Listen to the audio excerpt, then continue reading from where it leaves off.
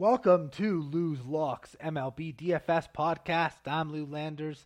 Find all my MLB content at drroto.com. Get access to me and all our fantasy baseball and DFS experts and our members only Discord channel. And be sure to check out our daily DFS articles and cheat sheets as well. Today's Friday, which means it's Freebie Friday, which means this podcast is free for anyone to listen to. You don't have to be subscribed to the website.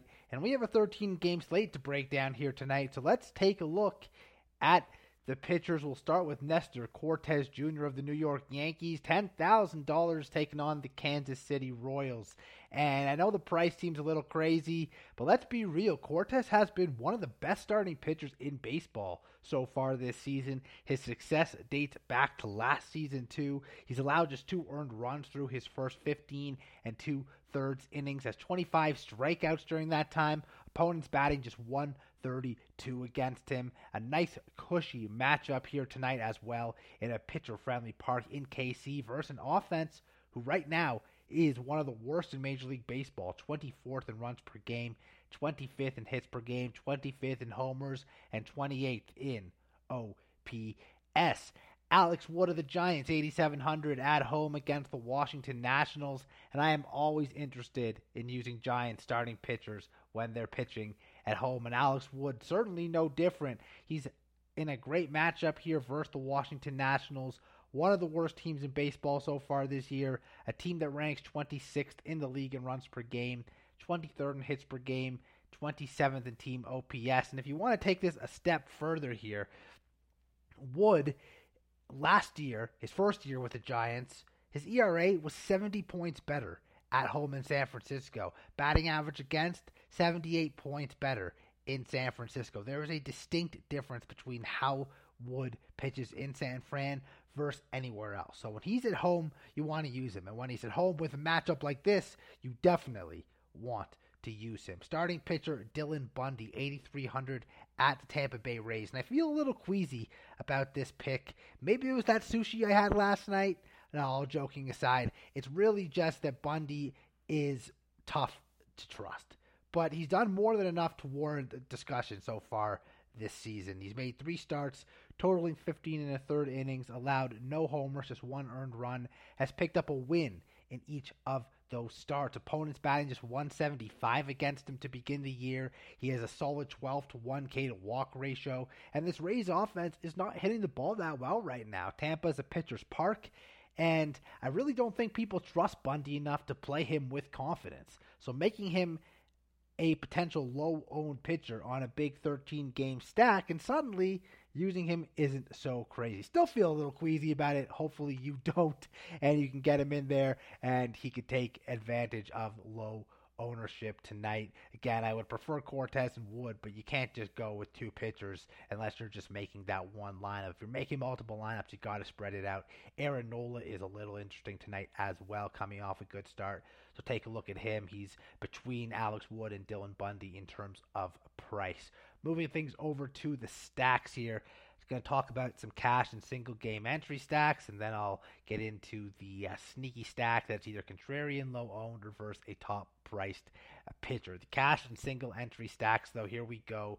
We'll start with the Yankees taking on Kris Bubic in KC. Very ugly start to the season for Bubic. He's made 3 starts and has only been able to go 7 innings total, allowing 11 earned runs in those 7 innings, and has struggled with his command. He's walked 9, striking out just 5. Certainly better than his early season numbers will indicate, but unless he has a massive turnaround tonight, there's a potential to get smashed by this Yankees offense, who's finally found their groove. 22 runs over their past 2 games. They're riding a 6-game winning streak. Aaron Judge, Giancarlo Stanton, DJ LeMahieu, Anthony Rizzo, Isaiah Kiner-Falefa are the 5 bats for the Yankees I'm looking at. But that doesn't mean you can't use others in the lineup. Of course, you'll have to wait for lineup cards to come out officially to know who's in and who's out. The Coors Field stack, it's always interesting to talk about a Coors Field stack. We got the Reds and the Rockies tonight, and when there is a series in Coors, we have to entertain the idea of using them. Tonight, no different, of course, especially when you consider that the Reds have a rookie pitcher on the mound with Hunter Green. Senzatella taking the mound for the Rockies. And neither of these pitchers is trustworthy, even outside of Coors Field.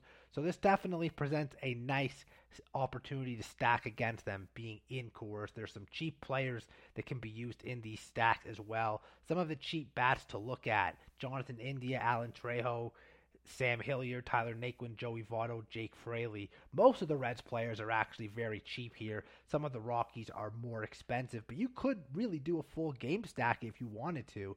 Maybe 4 Rockies, 4 Reds, 5 Rockies, 3 Reds, or 5 Reds, 3 Rockies, whatever it might be. Again, the Reds honestly could even just be used. You could pick 3 of their cheap guys and then use expensive Yankees or expensive bats that you like, or you can entertain using this next stack, the GPP Contrarian stack, or versus a high price pitcher. And I'm going to look at the Los Angeles Angels of Anaheim. They're taking on Lucas Giolito, and typically it's not advisable to stack versus Giolito. He's a great pitcher. He's an ace. But that's why this is pretty damn contrarian. And the reason why I'm suggesting it, other than just to be contrarian, is that this Angels team has been on fire lately. They've won 5 straight games. They've scored the most runs in all of Major League Baseball this season. Trout, Ohtani, Walsh, Marsh, and the hot-hitting Taylor Ward are some of the bats you can take a look at for sure. Again, you're stacking against Giolito. It's not usually a recipe for success, but that doesn't mean it can't work tonight. Some people that win those big-time tourneys take down those tourneys with contrarian stacks, just like this one. So if you're playing cash or single entry, fine. Keep it safer. Go with the Yankees. Go with the Coors, attack a bad pitcher, maybe the Braves. They're taking on 2 pitchers for Texas who are pretty meh. But if you want to get a little contrarian, if you want to try and take down a big tourney, the Angels might be the path to doing so.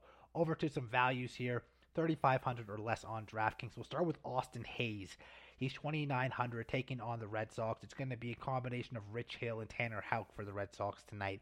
Hayes coming off a 4-hit day.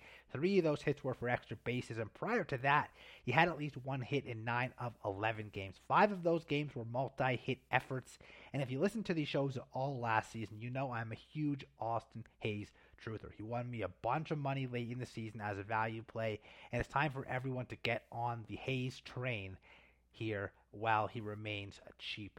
Another cheap option could be Odubel Herrera, $2,600 of the Phillies at Taylor Medjol of the Mets.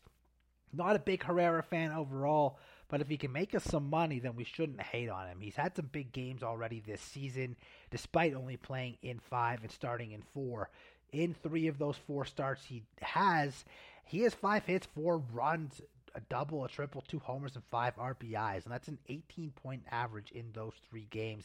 He needs just 5.2 points to return value tonight, so I'm taking my chances that he can do that, especially at such a low price. He's going to help pay up for the expensive prices for the Yankees, the Angels, or any of the other big hitters you might be interested in using.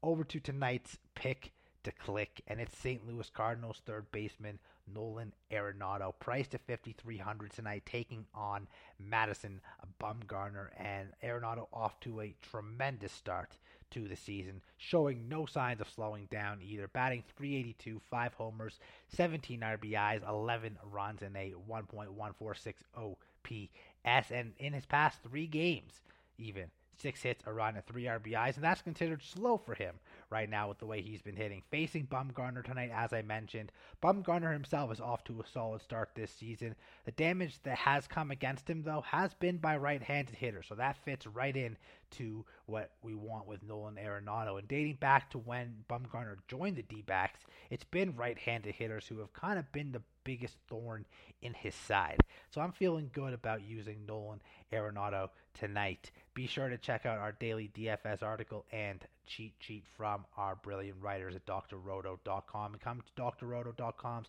members only Discord for all your last minute DFS advice and your seasonal advice, and of course for every other sport as well. This has been the free Friday, or the Freebie Friday edition of Lou's Locks MLB DFS podcast. I'm Lou Landers at Landers Talks on Twitter. Again, come to drroto.com. Check out all our great content. Thanks for tuning in. Good luck with your lineups, and I'll catch you next time.